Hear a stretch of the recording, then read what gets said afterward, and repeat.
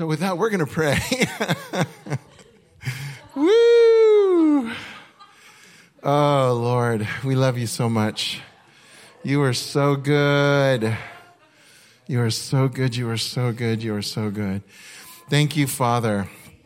Thank you, Father. We've already had so much good stuff tonight. Worship and stories and just knowing, knowing the tenderness of your heart. And we invite you, Holy Spirit, we invite you to have your way in our hearts. We invite you to bring clarity, to bring the reality, heaven's reality to us in ways we have not seen before. That's what we're asking. I believe, Father, that with as much of your goodness as you've shown us that we have barely seen, how good you are. Oh, man, there's so much coming, Lord. Thank you, thank you, thank you. Thank you, Jesus.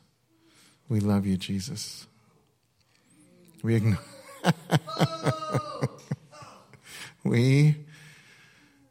just say thank you, Jesus. Thank you for your sacrifice. Thank you for your choice. Thank you that we are your choice. Thank you that it was for the joy set before you that you endured the cross. Thank you that we were part of that joy that you saw reunited with the Father the way it was always meant to be. Thank you, Jesus. We're so grateful. So grateful, so grateful. Thank you.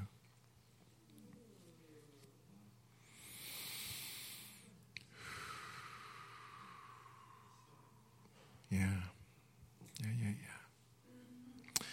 Well, I believe tonight's going to be a really tender and deep time with the Lord. I want to start by showing a video by the Bible Project. It's actually a different one, though, than I've showed you before about the book of Acts. We're about halfway through the book of Acts, but now we've also started jumping around a little bit. And we're going to continue to jump around and talk about different themes in the book of Acts. But I wanted to show you this because it's amazingly done. These are all on YouTube, by the way, so you can watch these on your own later. But it's going to give you in a few minutes, it's going to give you an incredible overview of the first half of the book of Acts. And then I'm also going to show just a couple another 2 minutes of the second part, because that's to catch us up to where we are. I felt like this was a really good way of doing that. And then I have something I want to share with you that I think is going to be, at least for me, it's been a really big breakthrough. And I think it's going to be a real key for many of you in this room. So that's where we're going tonight. So here we go. The book of Acts. It's the second volume of a unified two-part work that today we call Luke Acts. These were written by the same author, Luke, who was a traveling co-worker with Paul.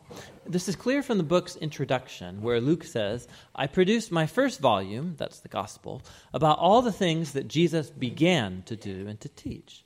Now Luke's giving a clue here as to what this book of Acts will be about. Volume 1 was about what Jesus began to do and to teach. Volume 2 will then be about what Jesus continued to do and teach. Which leads to a really interesting point about the book's traditional but not original name, the Acts of the Apostles. While different apostles do appear in most of these stories, the only single character who unifies the whole story from beginning to end is Jesus himself, acting directly or through the Spirit. And so the book would more accurately be named The Acts of Jesus and the Spirit.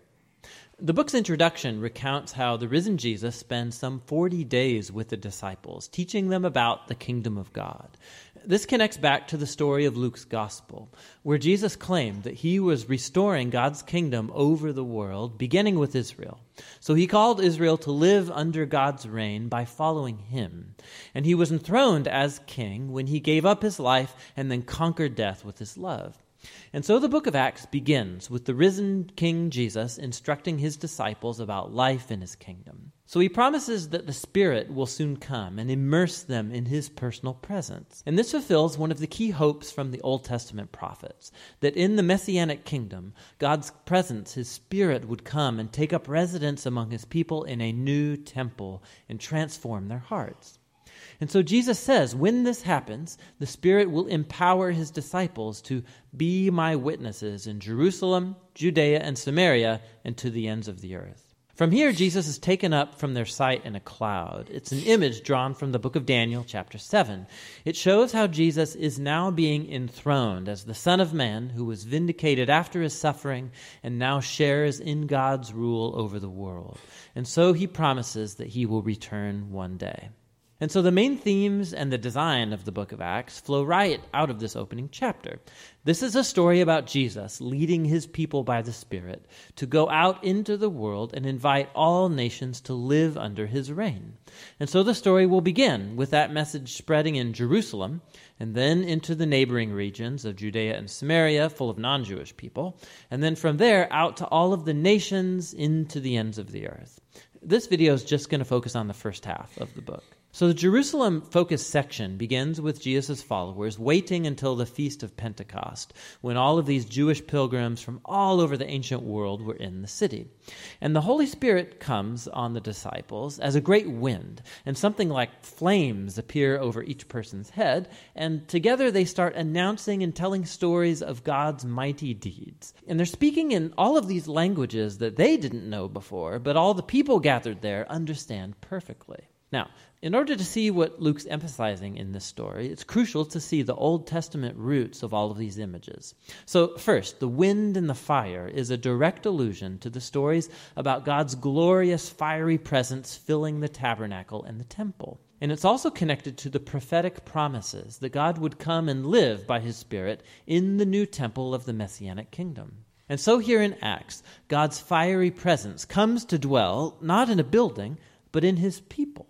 Luke is saying that the new temple promised by the prophets is Jesus' new covenant family, the people of Jesus, which connects to the second thing Luke is trying to say here.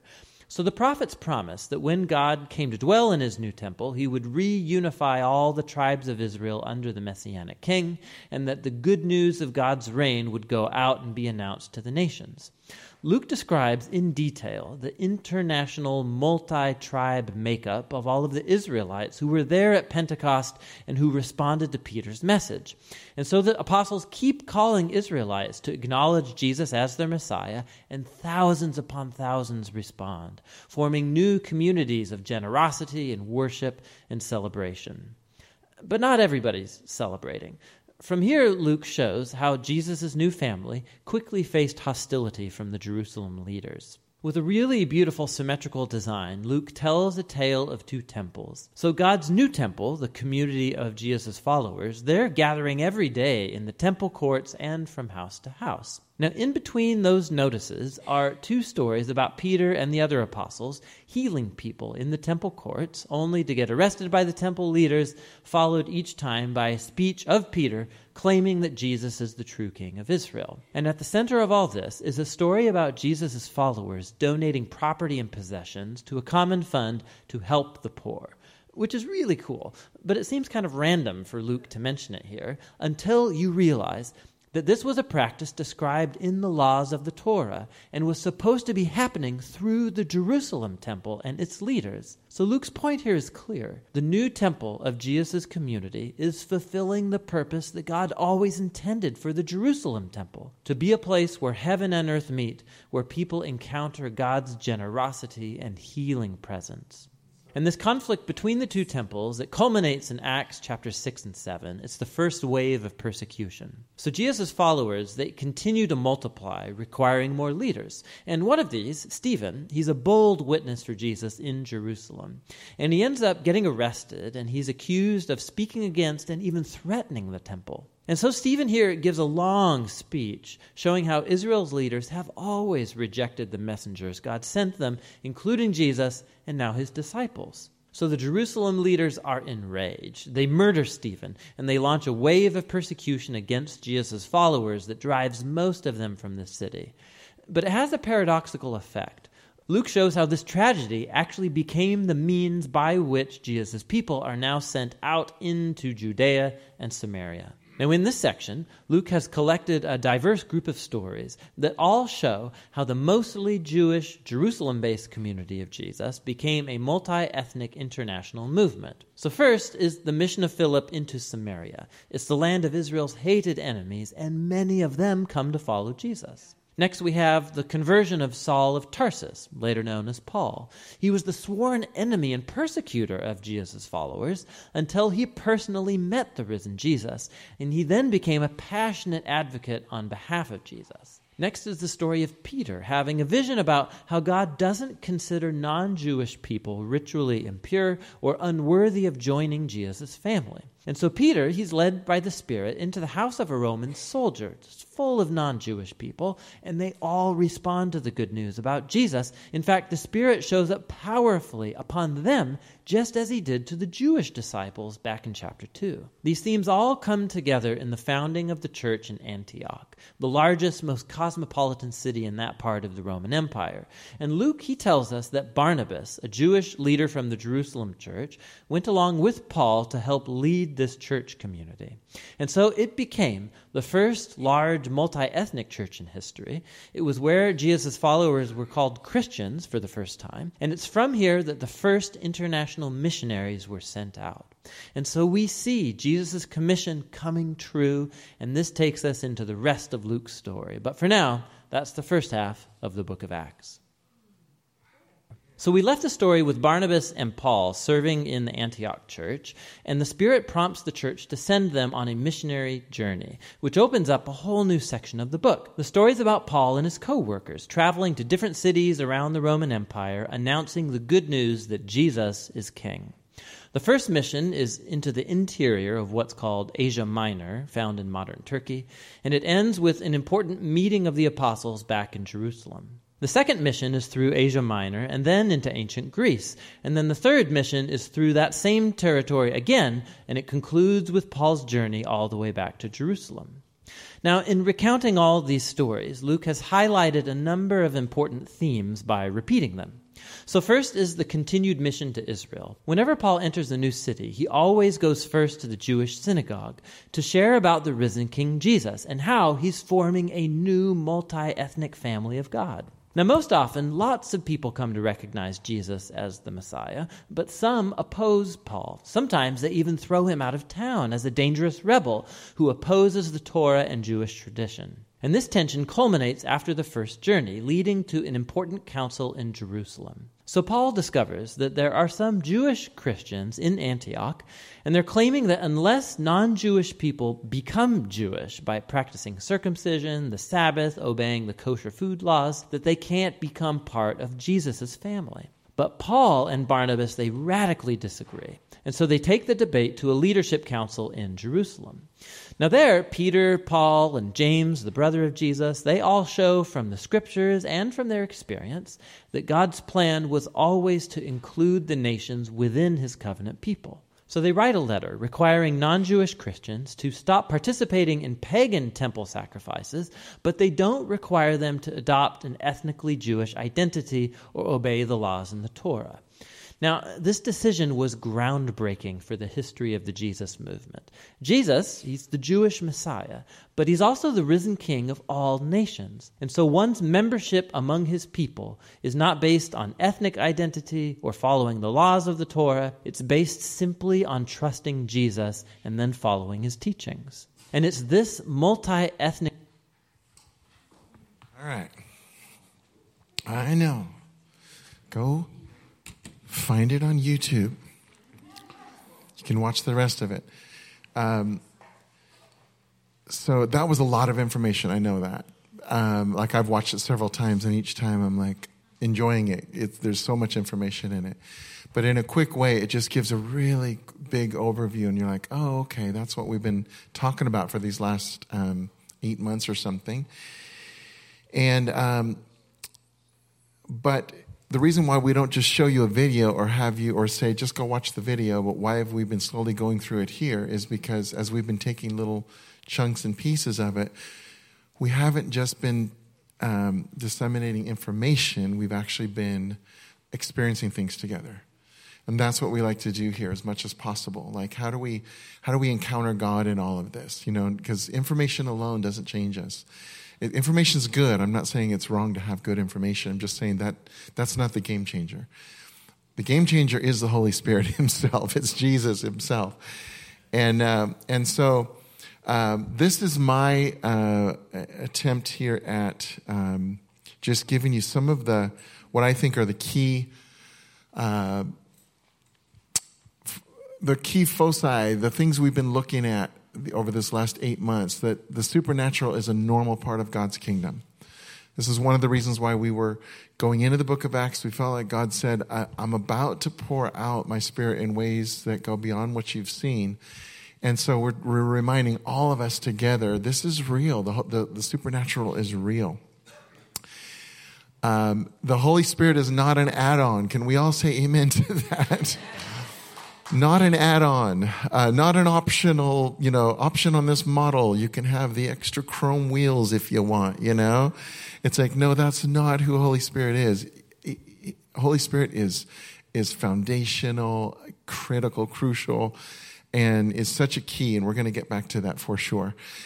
We have the exceptionally good news of Jesus that everybody is searching for. This is what we just saw in the book of Acts, is that wherever they went, of course they had opposition. Of course there are places where people who didn't want to hear about it. But everywhere they went, there was people who were hungry for Jesus. And when they started telling them the truth of the good news of Jesus, their hearts were ready. They're like, man, how do I sign up, And they said, great news, all you have to do is believe. Really? Really? So we have that too. And Jesus in us will set the captives free in every nation and every sector of society. Nobody is outside of his love. Again, I'm just giving you some wide themes of things I feel like we've been saying a lot in this last 8 months or so. And so it's Christ in us that gives us the very winsomeness that draws people. That's why I said earlier about Karina just being herself. Each one of you just being yourself is enough when it's the real self, when it's the one that Jesus created. That's enough. That draws people. And then again, not to be ashamed of the gospel. Not, when people are hungry and searching. So this man I talked about at the gas station a while ago, when I shared that story, I absolutely talked about Jesus and the love of the Father with him. So let's see. Here's another one is...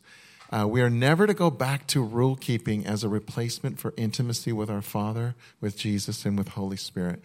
That's kind of where we just left it. When I just showed that quick overview, I went into the second half because the next story, which I'm not actually going to share tonight, is about the Council of Jerusalem.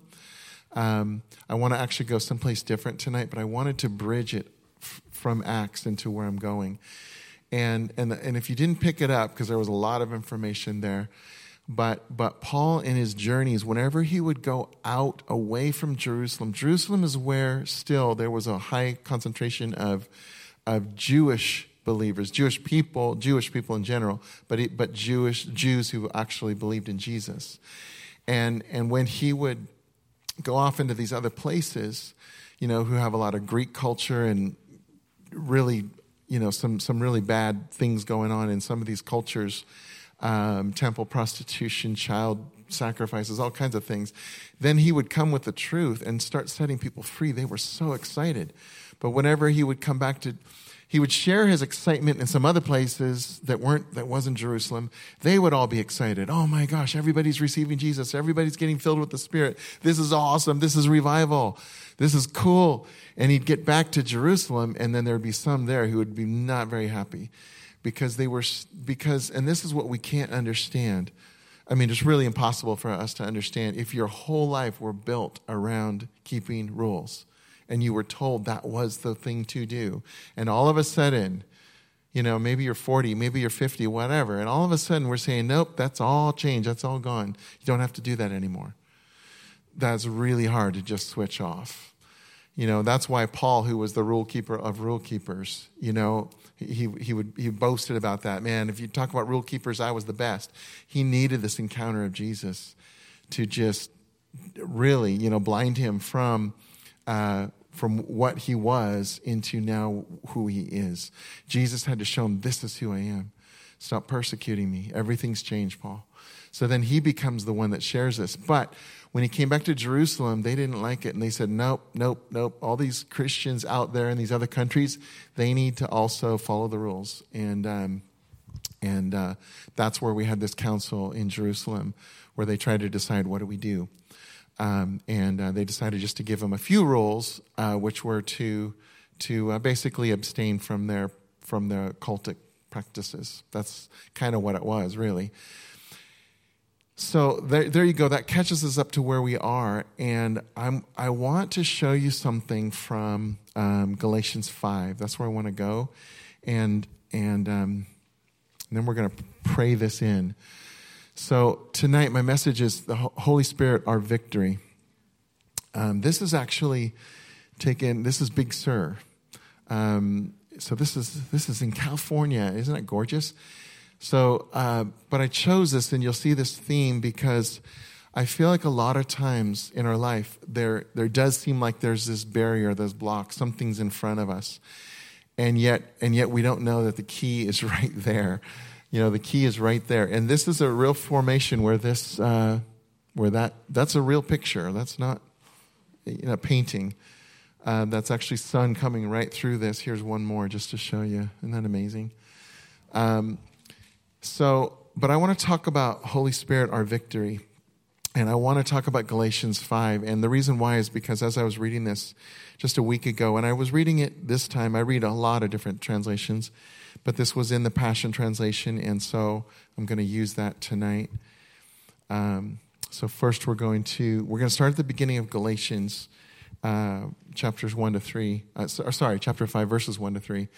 And Paul, this is Paul. Now you have to understand, because I just told you the story of Paul. It's important that you understand who is saying this. Paul is to the people of Galatia, which is one of the places in his missionary journeys.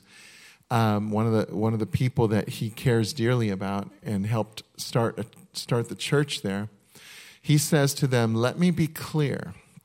The Anointed One has set us free, not partially, but completely and wonderfully free.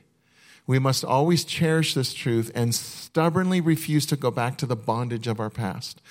Now, when we think of the bondage of our past, normally we're thinking about the big mistakes we've made, and how that's put chains on us, and we the guilt and whatever. That's actually not what Paul's talking about. He's actually saying the bondage of the rule keeping, which you'll see is very clear in a minute. But he's saying, man, we are free. We cannot go back to that old rule-keeping system. That's not what Jesus died for us for. So he says, this is verse 2, "I, Paul, tell you, if you think there is benefit in circumcision and Jewish regulations, then you're acting as though Jesus, the Anointed One, is not enough." Now, before we, as you keep going, you'll see this theme's going to continue on. You're like, how does this relate to us? Because we didn't grow up Jewish. Most of you probably did not. But I'm saying that we have to understand that that rule keeping way keeps coming back into our lives all the time, and we don't even know it.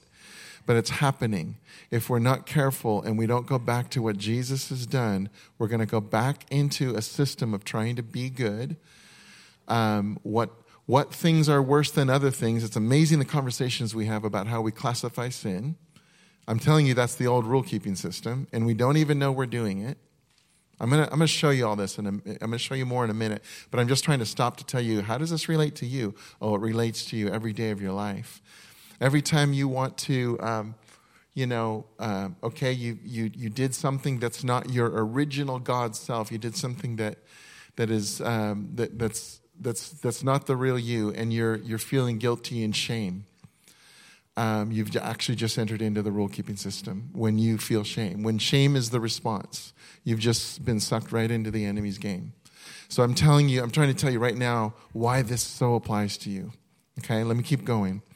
We're This is going to get really good. I say it again emphatically, like he's going and going and going. Actually, he's already said it many times in the previous chapters. If you let yourselves be circumcised, he's like, if you're going to go back to the rule-keeping ways and doing everything the Jews did to be right with God, including circumcision, you are obliged to fully fulfill every single one of the commandments and regulations of the law. He's like, if you're going to go back there, there's not just 3 laws. There's not just 12 commandments. There are hundreds of laws that you have to keep. Because if you're not going to trust Jesus and you're going back to your ways, to you being good enough, oh, let me tell you, you got some work to do. This is what he's telling them. You got some work to do. And remember I think it's Revelation 19, pretty sure, where it talks about the book of life, and those whose names were not written in the book of life were judged according to their deeds, their works. In other words, those are your 2 options, but you can't have it both ways. Either your name's written in the book of life because you believed, and yes, it is that simple to say, Jesus, you are the Christ. You did die for me. I do believe that. And I'm choose your life in me. You're a brand new creation now, right? The old is gone. The only way that you're judged on your works is if you will not choose Jesus. But if you choose Jesus, it's not about works anymore. Yeah, I could go on and on about that. Okay, I'm going to stop right there. There's so much I wanted to say, but I'm just going to keep going because this is going to get really, really good. If you want to be made holy, Paul goes on, if you want to be made holy by fulfilling the obligations of the law, you have cut off more than your flesh. You have cut yourself off from the anointed one and have fallen away from the revelation of grace. He's getting in your face. He's like, let's take this to its conclusion if this is really what you're choosing. Because you're forgetting grace completely. All right?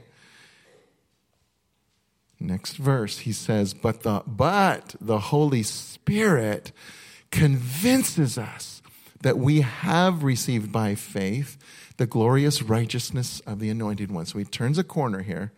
He says, if it's all you being good, that's a real problem. However, Holy Spirit is here to convince us that we have received by faith the glorious righteousness of the Anointed One. So if ever you still have doubts and you're wondering, well, do I believe? Ask Holy Spirit to help you. Holy Spirit, would you convince me of what is true? See, God doesn't want you to be He doesn't want you to be wavering. He doesn't want you to be anxious and fearful and wondering. He wants you actually settled in His love. He wants you settled right there and assured of your place in Christ with the Anointed One. So Paul says, when you're placed into the Anointed One and joined to Him, then circumcision and religious obligations can benefit you nothing. Nothing. It adds nothing to you. Doesn't do a thing for you. Every time we think, if I just do this, God will be happier with me, you've just entered into the rules and regulations game. Which doesn't make you a bad person, doesn't mean God turns His back on you. Let's be really clear about all this. You are in Christ. You haven't gone anywhere. It just means you forgot what Jesus actually came to do, which is to set you free from all of that. Okay? Galatians, now I'm jumping ahead just because of time. I can't do the whole chapter. I would love to. But verse 16, as you yield freely and fully. Now we're getting to the how. Okay? All right, Brent, how do we do this? As you yield freely and fully to the dynamic life and power of the Holy Spirit, you will abandon the cravings of your self-life. This is what will happen as you yield and abandon yourself to the Holy Spirit. It's going to get better than this. This is an amazing sentence. It's about to get way better. I'm about to get really excited. If you think I'm not excited yet. By the way, that self-life is not your sin nature. Let's make this a really clear distinction. Because Paul says in many places, I'll just pick one of them, Colossians 2:11 says that your sin nature has already been cut out of you. He's like, oh, you want circumcision? Let's talk about the one according to Christ, which is that sin nature thing in you. It's already been cut away and discarded. So Paul cannot be talking about that. So what he's talking about is that I would just say old remembrances of things that we once thought had some value that have nothing to do with who we are. How about that? I'm just giving that that's an off-the-cuff definition. But he's not saying that it's real. But he's saying, yeah, that's the struggle, because we keep going back to something that we thought had some happiness in it that actually is absolutely 180 degrees opposite from who we really are. And we're going to read those in a minute. He actually lists them. All right, now, but check this out. Here we go. Ta-da, drum roll, please. Verse 17. For your self-life craves the things that offend the Holy Spirit and hinder him from living free within you. What hinders the Holy Spirit from living free within you? Oh, these self-life cravings. But check this out. Okay, what do we do about this? And no, it's not bolded. This is my bolding, not the Bible, okay? But this is the one that jumped out at me. And the Holy Spirit's intense cravings hinder your old self-life from dominating you. What? I'm like, I got so excited about this. I nearly fall off my chair. I'm not kidding. I'm like, oh my goodness, this is amazing. Because you see, we keep turning this, no matter what, we keep turning it back into what do I have to do? Okay, I'll be better next time. I'll say no to sin more. We're missing it. It's right here. The Holy Spirit's, his intense cravings in you will hinder your it'll push out your old self-life. Are you getting this? I'm just seeing this Holy Spirit bubble in you, just expanding as you say, Holy Spirit, I want what you want. I want your intense cravings to be fulfilled in me. And the more we want that, it pushes the other stuff out. Isn't this amazing? This is actually the way it was always designed. Which is why when we keep going back to, I'll try harder next time for you, God, I'll never do that again. He's like, you're not getting it yet. It's my Spirit in you. It's grace. It's all me. This right here is an exact picture of why Jesus said it gave him so much pleasure to do what the Father's doing. His pleasure was the Father's pleasure, and vice versa.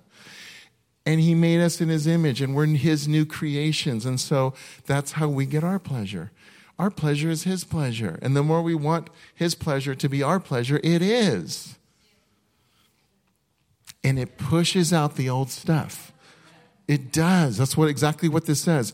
But when you are brought into the full freedom of the Spirit of grace, you will no longer be living under the dominion of the law, but you will be soaring above it. And by the way, Jesus says, oh, you want a law? Okay, how about love? That was what Jesus said. You want a law? Okay, love. Love each other as I have loved you. In that way, love each other, and you will fulfill all the law. You know what that's called? That's called soaring above the law.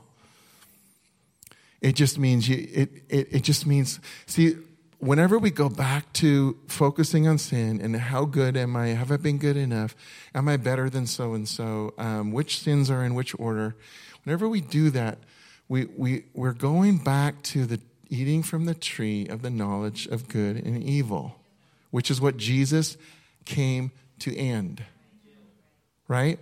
That's what that is. It's us deciding what's good, what's evil, how much good, how much evil. It's exhausting. And Jesus saved us from that so that we can eat from the tree of life, which is what? Intimacy, connection, in love, going back to our first love, Jesus. And there's no substitute for this. Like, I can't give that to you. We actually have to choose to spend time in the Lord's presence, to want him, to use our words to express, even when we're not feeling it yet. I'm saying keep going, keep going. In fact, I'm going to have in just a minute, I have a challenge for you, a 7-day challenge, okay? We're almost there. Because I'm telling you, this is going to be a game changer for many of you. I really believe this. So we're soaring above it. Let's go on. Here we go. Now, check this out. He says he's going to start talking about this self-life. And you might be thinking, well, this is odd. He just showed us how this works. Why would he go back and tell us about what the old self-life looks like when we choose to go back to something that's dead? Well, I'll tell you in a minute. But first I'm going to read this. But I'm going to read it in a way that's a little, let's see, what am I trying to say? I'm going to read it slow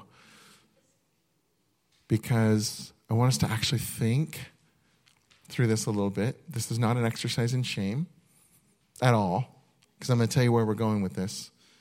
But here we go. Just read the list with me. I mean, not read it with me, but just one at a time. Sexual immorality. The cravings of the self-life are obvious. He says these are obvious. You want to know? These are obvious. Sexual immorality. Lustful thoughts. Pornography. Chasing after things instead of God. Manipulating others. Hatred of those who get in your way. Senseless arguments. Resentment when others are favored. Temper tantrums. Angry quarrels. Only thinking of yourself. Being in love with your own opinions. Being envious of the blessings of others. Murder. Uncontrolled addictions. Wild parties. And all such similar behavior. In other words, ... etc., etc., etc. Now, Paul just gave it everything he had to say, don't you dare go back to rule keeping because you'll miss the whole thing. He tells us what the whole key is. Let Holy Spirit's intense cravings have his way in you and watch what happens. Why this list? I mean, that's a valid question, right? Because I'm telling you, Jesus did not die for us to give us like a slightly better modified list. I promise you that's not what Paul's doing. Why would he do this? Because he's outside of Jerusalem. I just told you most of the Jewish believers are in Jerusalem. He's out talking to the people in Galatia, and he's saying to these people who have all kinds of different things they're coming out of. He's like, all right, for you that don't have a clue, this should be obvious to you, but the more you get to know the Holy Spirit, the more you're going to know. Like, I don't think any one of us, I was going to actually do this. Does anybody find yourself in there anywhere? Anyone at all? Or is it just me? Or am I the only one? We're all on there somewhere. See, this is not about shame. This is not about calling people out. It's not about who's in sin. That's not what Paul's doing here. But he is saying to those who have no clue, he's like, all right, let me tell you some things. These are some things which should be really obvious to you. But Paul doesn't park it here, and he doesn't say, so try really hard never to do these things. He's just giving a description, and then he goes on, and he says, but the fruit produced by the Holy Spirit, he's giving them a very different visual here. The Holy Spirit within you is divine love in all of its varied expressions. So now he's saying, okay, this is the obvious stuff that has nothing to do with you as a believer. Let me tell you what the fruit that is you. This is who you are. Joy that overflows, peace that subdues, patience that endures, kindness in action, a life full of virtue, faith that prevails, and gentleness of heart, and strength of spirit. Strength of spirit. Now, I want to hit that last one because most of your Bibles will say self-control. There's a problem with that. The word self isn't in that word in the Greek. I'm not blaming any translators. I would not have the foggiest idea how you translate something of a language that, you know what I mean? Like, translators are brilliant. I'm just saying, when you start to look at those, the word self is not in that word. Actually, the best translation would be lordship. This particular author said strength of spirit, which makes total sense. Here's the problem with self-control. Doesn't that put that loop right back on you again? Do you have enough self-control to say no to these things? When in actuality, it's about lordship. Who is your Lord, and who are you getting intimate with and close with, so that his joy becomes your joy, so that everything, his desires are your desires. That is what gives you the ability and the desire and the motive and the heart to say, I want what you want from me, and I don't want the things that are destroying me. So I want us to say this together. But where it says the fruit produced by the Holy Spirit within you, I want you to say within me, because you're going to declare this for yourself, okay? But the fruit produced by the Holy Spirit within me is divine love in all of its varied expressions. Joy that overflows, peace that subdues, patience that endures, kindness in action, a life full of virtue, a faith that prevails, gentleness of heart, and strength of spirit. He says, keep in mind that we who belong to Jesus, that's us in this room, the anointed one, have already experienced crucifixion. Now he's reminding us that we have already died with Christ. We've been buried with Christ. It's in many, many, many of Paul's letters. He's reminding us again, for everything connected with our self-life was put to death on the cross and crucified with Messiah. We must live in the Holy Spirit and follow after him. So may we never be arrogant or look down on another, for each of us is an original. We must forsake all jealousy that diminishes the value of others. Remember I said that a little earlier, that unity is a byproduct of seeing the glory of God in each other. Can we look at any human being and say, this person was made in the image of God? God, what do you see in that person? So I want to go back. I want to end our time I want to end our time with this. I want to go back to that phrase, Holy Spirit, I turned it into a prayer. Let your intense cravings be fulfilled in me. And this is my challenge for you, because I believe this is going to be a game changer. This is something I've been ever since I saw this verse. I have been over and over and over again just praying this prayer many times a day. So I would say at least in the morning, if not multiple times through your day, to pray this prayer for 1 week, and you tell me what happens.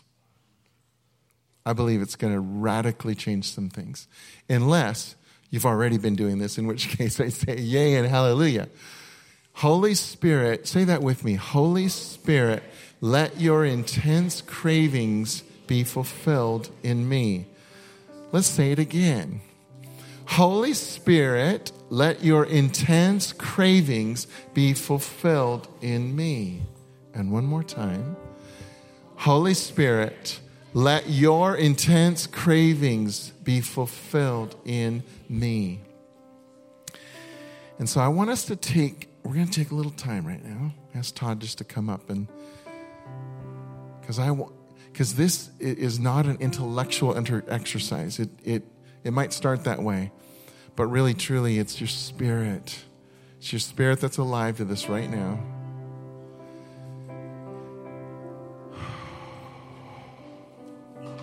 And I just want to encourage you, and if some of you have not been feeling, like some of you still might be thinking, well, Holy Spirit, Father, I get, sometimes Jesus, I think I get, Holy Spirit, not so sure.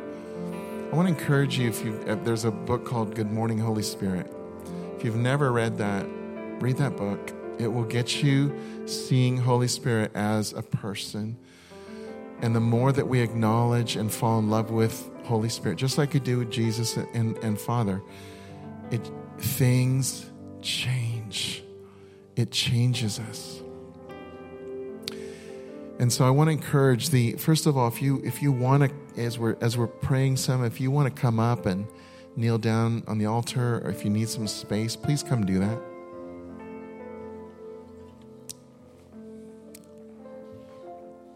At any time.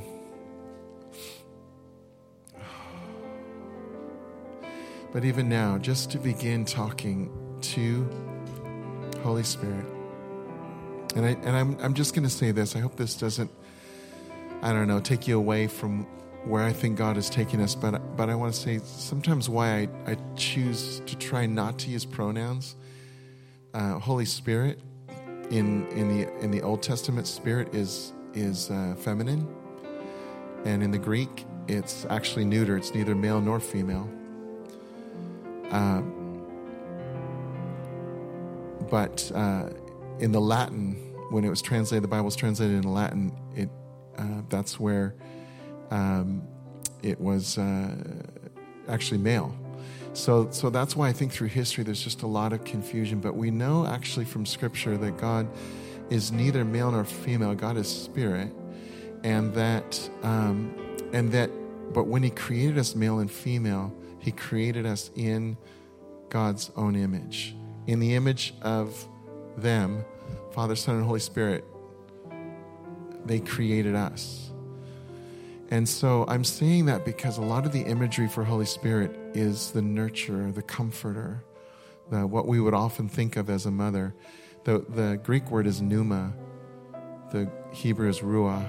But when I think of pneuma, that sounds a whole lot like grandma to me. In other words, and I'm not trying to make this a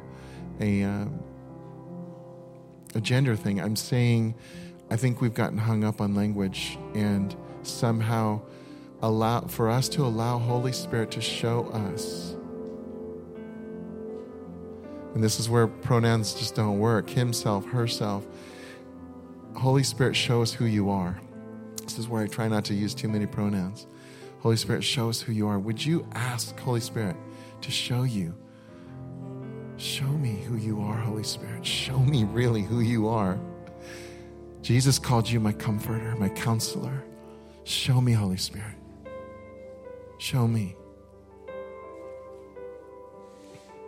I need you. Just let Holy Spirit know I need you.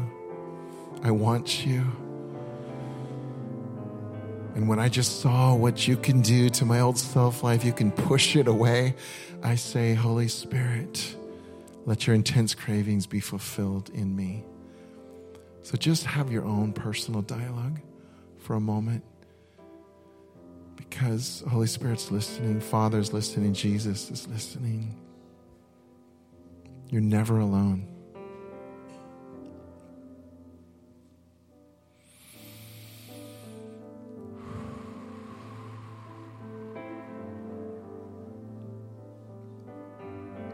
Jesus, you were with your disciples for 3 intense, wonderful years. When you were leaving, they did not want you to go. And you said, it's better for you if I go. Because I'm sending the Paraclete, the counselor, the Ruah, the Pneuma. I'm sending my Spirit. This is good for you. And one of the last things he said to them is he said, I'm going to leave you now, but wait for the promised Holy Spirit. Wait. This is Jesus saying, wait for the promised Holy Spirit. Holy Spirit, forgive us where we've at times just tried to go back to doing life on our own, which is even where that rules thing comes in. We just go back to, well, I'll try to be really good then. Holy Spirit, we're sorry for any ways in which we've grieved your heart. Because you've been given to us as the premier, most exquisite gift the Father could imagine. And you've been given to us. And so we honor you, Holy Spirit. We honor you. We honor you in this place. We honor you in our lives. We honor you in our hearts. And we say that we need you. We need you.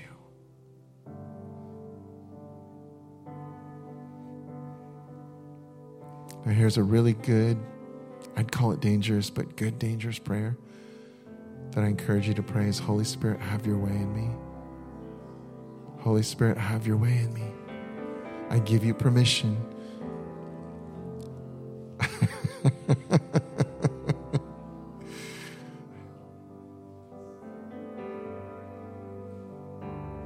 That brings pneuma, great joy when you invite Holy Spirit,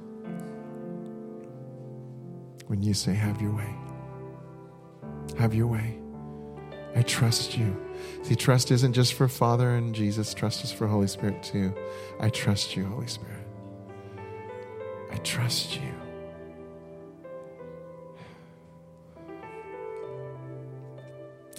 And some of you have been longing for certain gifts of the Spirit, whether that's healing or prophecy or tongues or whichever. And you've felt some disappointment because you haven't really seen it yet the way that you want. And I would encourage you to look past those gifts and to look to the giver and fall in love with the giver, Holy Spirit, the dispenser, the joyful giver of gifts. Fall in love with Holy Spirit. And all the gifts are yours. That's the way it works. That's the way it is.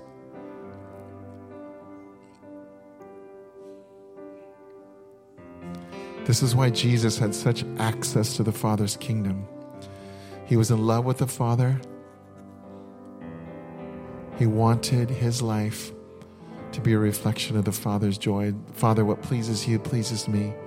And Jesus was fully yielded to Holy Spirit, who came upon him at his baptism. Everything it says in the book of Luke especially, you'll see over and over again, Luke starts sentences, and in the Spirit, Jesus did this, and in the Spirit, Jesus was led into the wilderness, and in the Spirit, he healed. Everything was connected with the Father's joy and pleasure, which became his own, and completely yielded to Holy Spirit.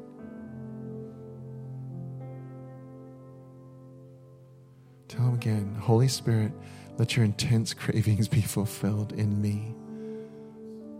I want to know you. I want to love you more.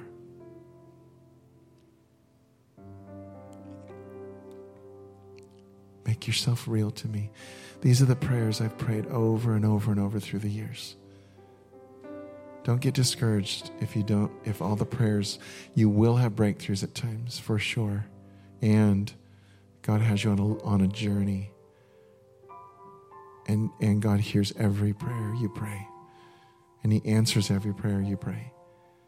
You just don't always see it in the immediate. But it's coming. It's coming.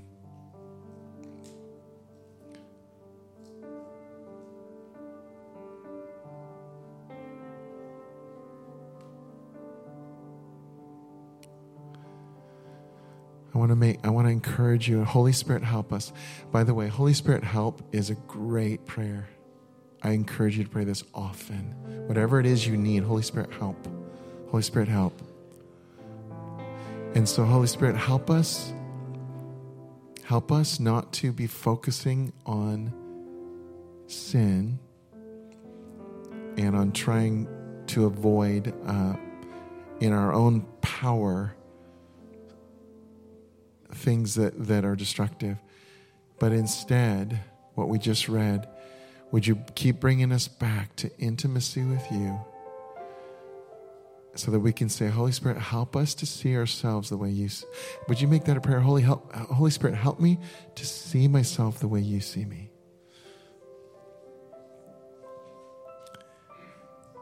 Help me to see myself the way my Papa sees me, the way my Jesus sees me. Because I'm telling you, if we go back to the rules and regulations, we will keep disqualifying ourselves. We will not go after the dreams. We will think we have no right to be Jesus to people, to share Jesus with people. But the reality is the glory of God is already in you. The glory of God is in you. Can you say that, God? Your glory is in me. Your glory's in me.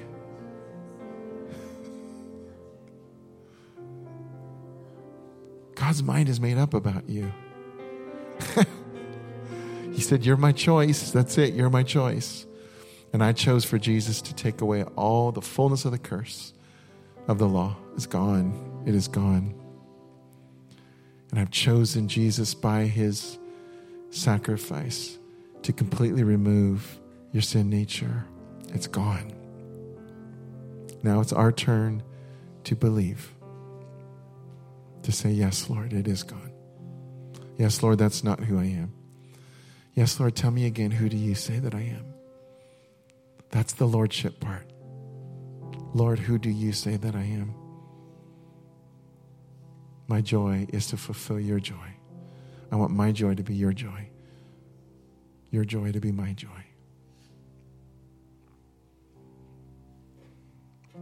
So I just want to, I want the Lord to speak to you a little bit. So let's just be quiet for a little bit and anything, Father, Jesus, Holy Spirit, anything you want to do, anything you want to say, to show us, we give you permission. Permission granted.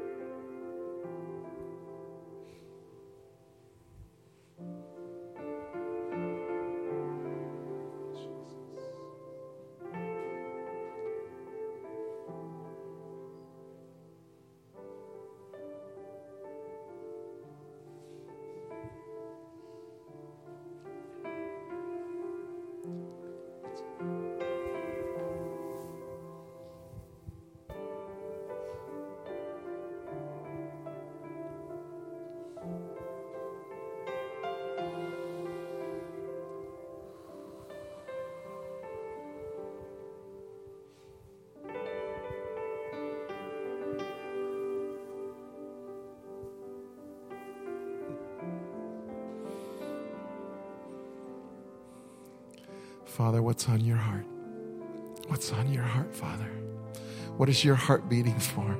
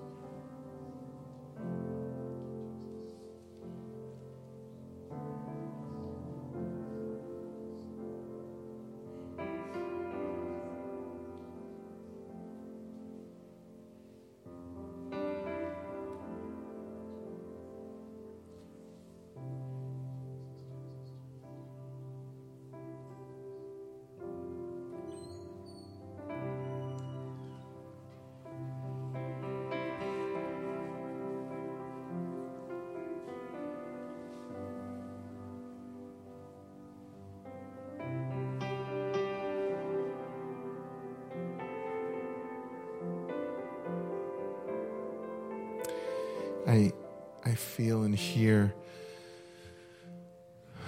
the Father's heart just beckoning you. Beckoning you. Come spend time with me. Let's walk together.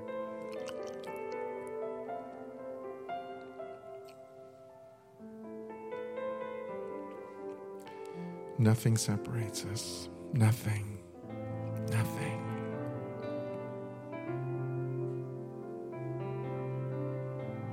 And I couldn't be any closer to you. My Spirit in you. Christ in you. Christ in you.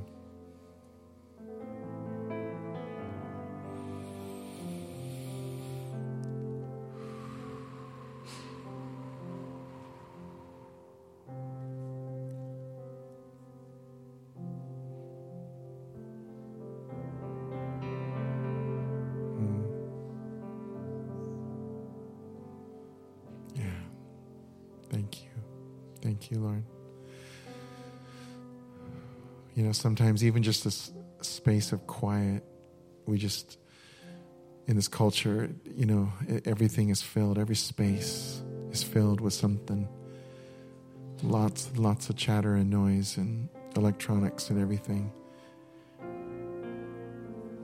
And there's still going to be no substitute of getting away to be with Jesus, getting away to be with the Father, getting away to be with Holy Spirit.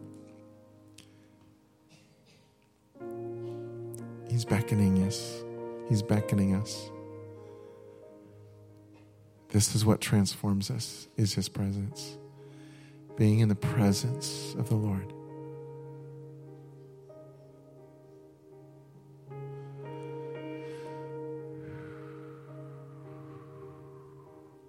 He says, be still and know that I am God.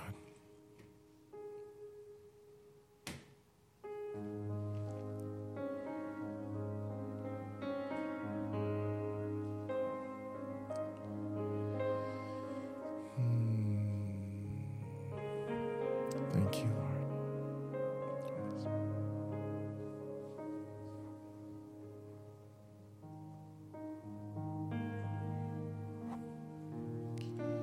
And I ask, Father, that what you've been doing in our hearts, even tonight, the seeds of truth, the seeds of hope that you've planted in our hearts, would you cause those to grow and grow and grow? Would you cause us, Holy Spirit, help us to fall in love. Help us to fall in love. Help our hearts to be soft again and fall in love. Deeper and deeper with you, because there's a whole world that needs your love. When we fall in love with you, that it becomes, I was going to say second nature, but first nature. We just do it. When we fall in love, it's easy to love. And earlier I put up there that scripture of how the self-life, what it looks like, how obvious those things look like. And I want to tell you, that list that Paul made, that is not the big deal. And when we go out and talk to people in the world, we don't make that the big deal. Jesus is the big deal. Holy Spirit's the big deal. And we can't expect people that don't know Him to have those things crowded out of their life. They need Jesus. They need Jesus. So thank you, Holy Spirit. And there's some, I believe the Lord's showing me, there's some of you still that have really, really still struggling with shame, condemnation. And I want to remind you what Paul said in Romans 8:1, where he said, after he said that it's finished, that Jesus is taking care of us, who will rescue us from this body of death? Thanks be to God through Jesus Christ. It's already done. And therefore, he says, there is now no condemnation ever again for those who are in Christ Jesus. And then in chapter 8, he starts talking about life in the Spirit. So I release you. I actually have the authority. Jesus has given all of us this authority. But I have the authority to say to you, your sins are forgiven. You are forgiven. You are forgiven. You are forgiven. You are cleansed. You are washed. And now you get to go be who you are, who God created you to be. No condemnation.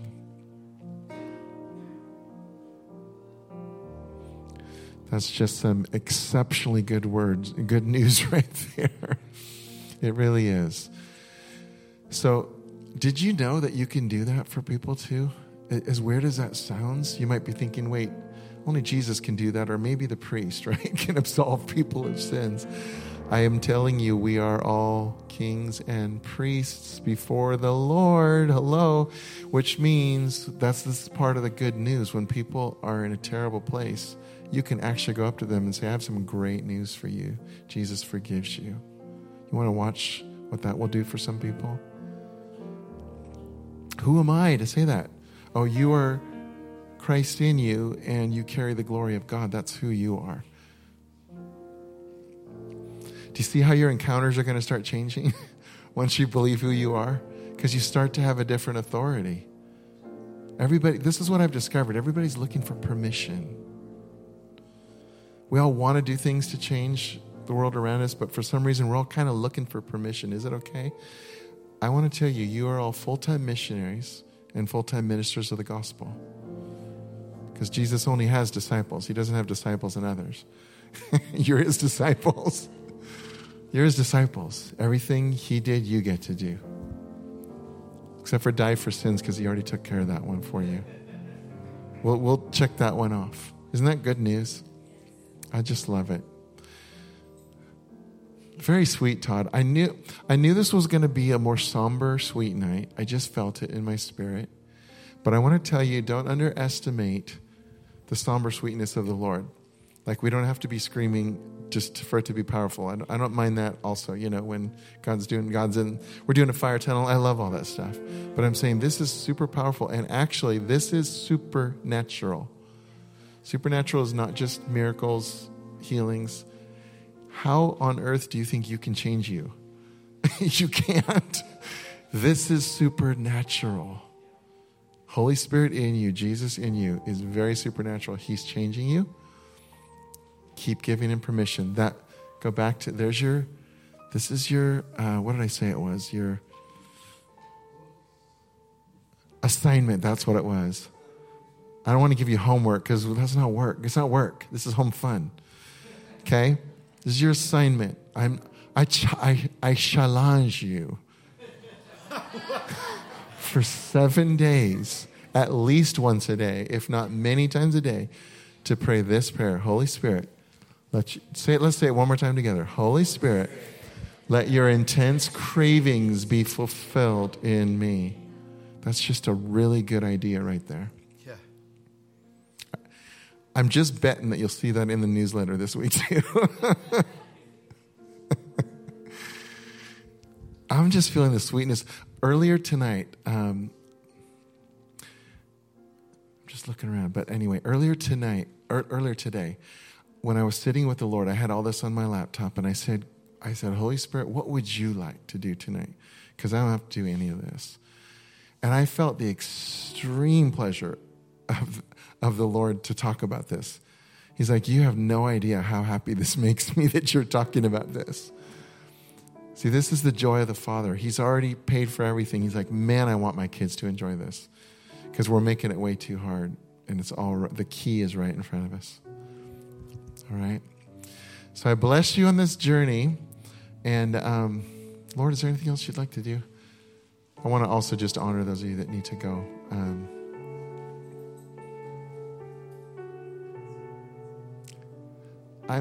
I'm feeling, can I just tell you, I'm feeling like intense love for each one of you right now. I really am. It's like the Father's love. I'm looking at each one of your faces. So again, Lord, help us to see the glory, your glory in each person we meet. Not just every believer, but every person. Yeah. So good. I don't know. Are there prayer teams? Do you want to come up and just pray if people want prayer? I think it'd probably be a good thing. This is called a soft landing. Very soft, gentle. Holy Spirit does that. Holy Spirit's very gentle most of the time.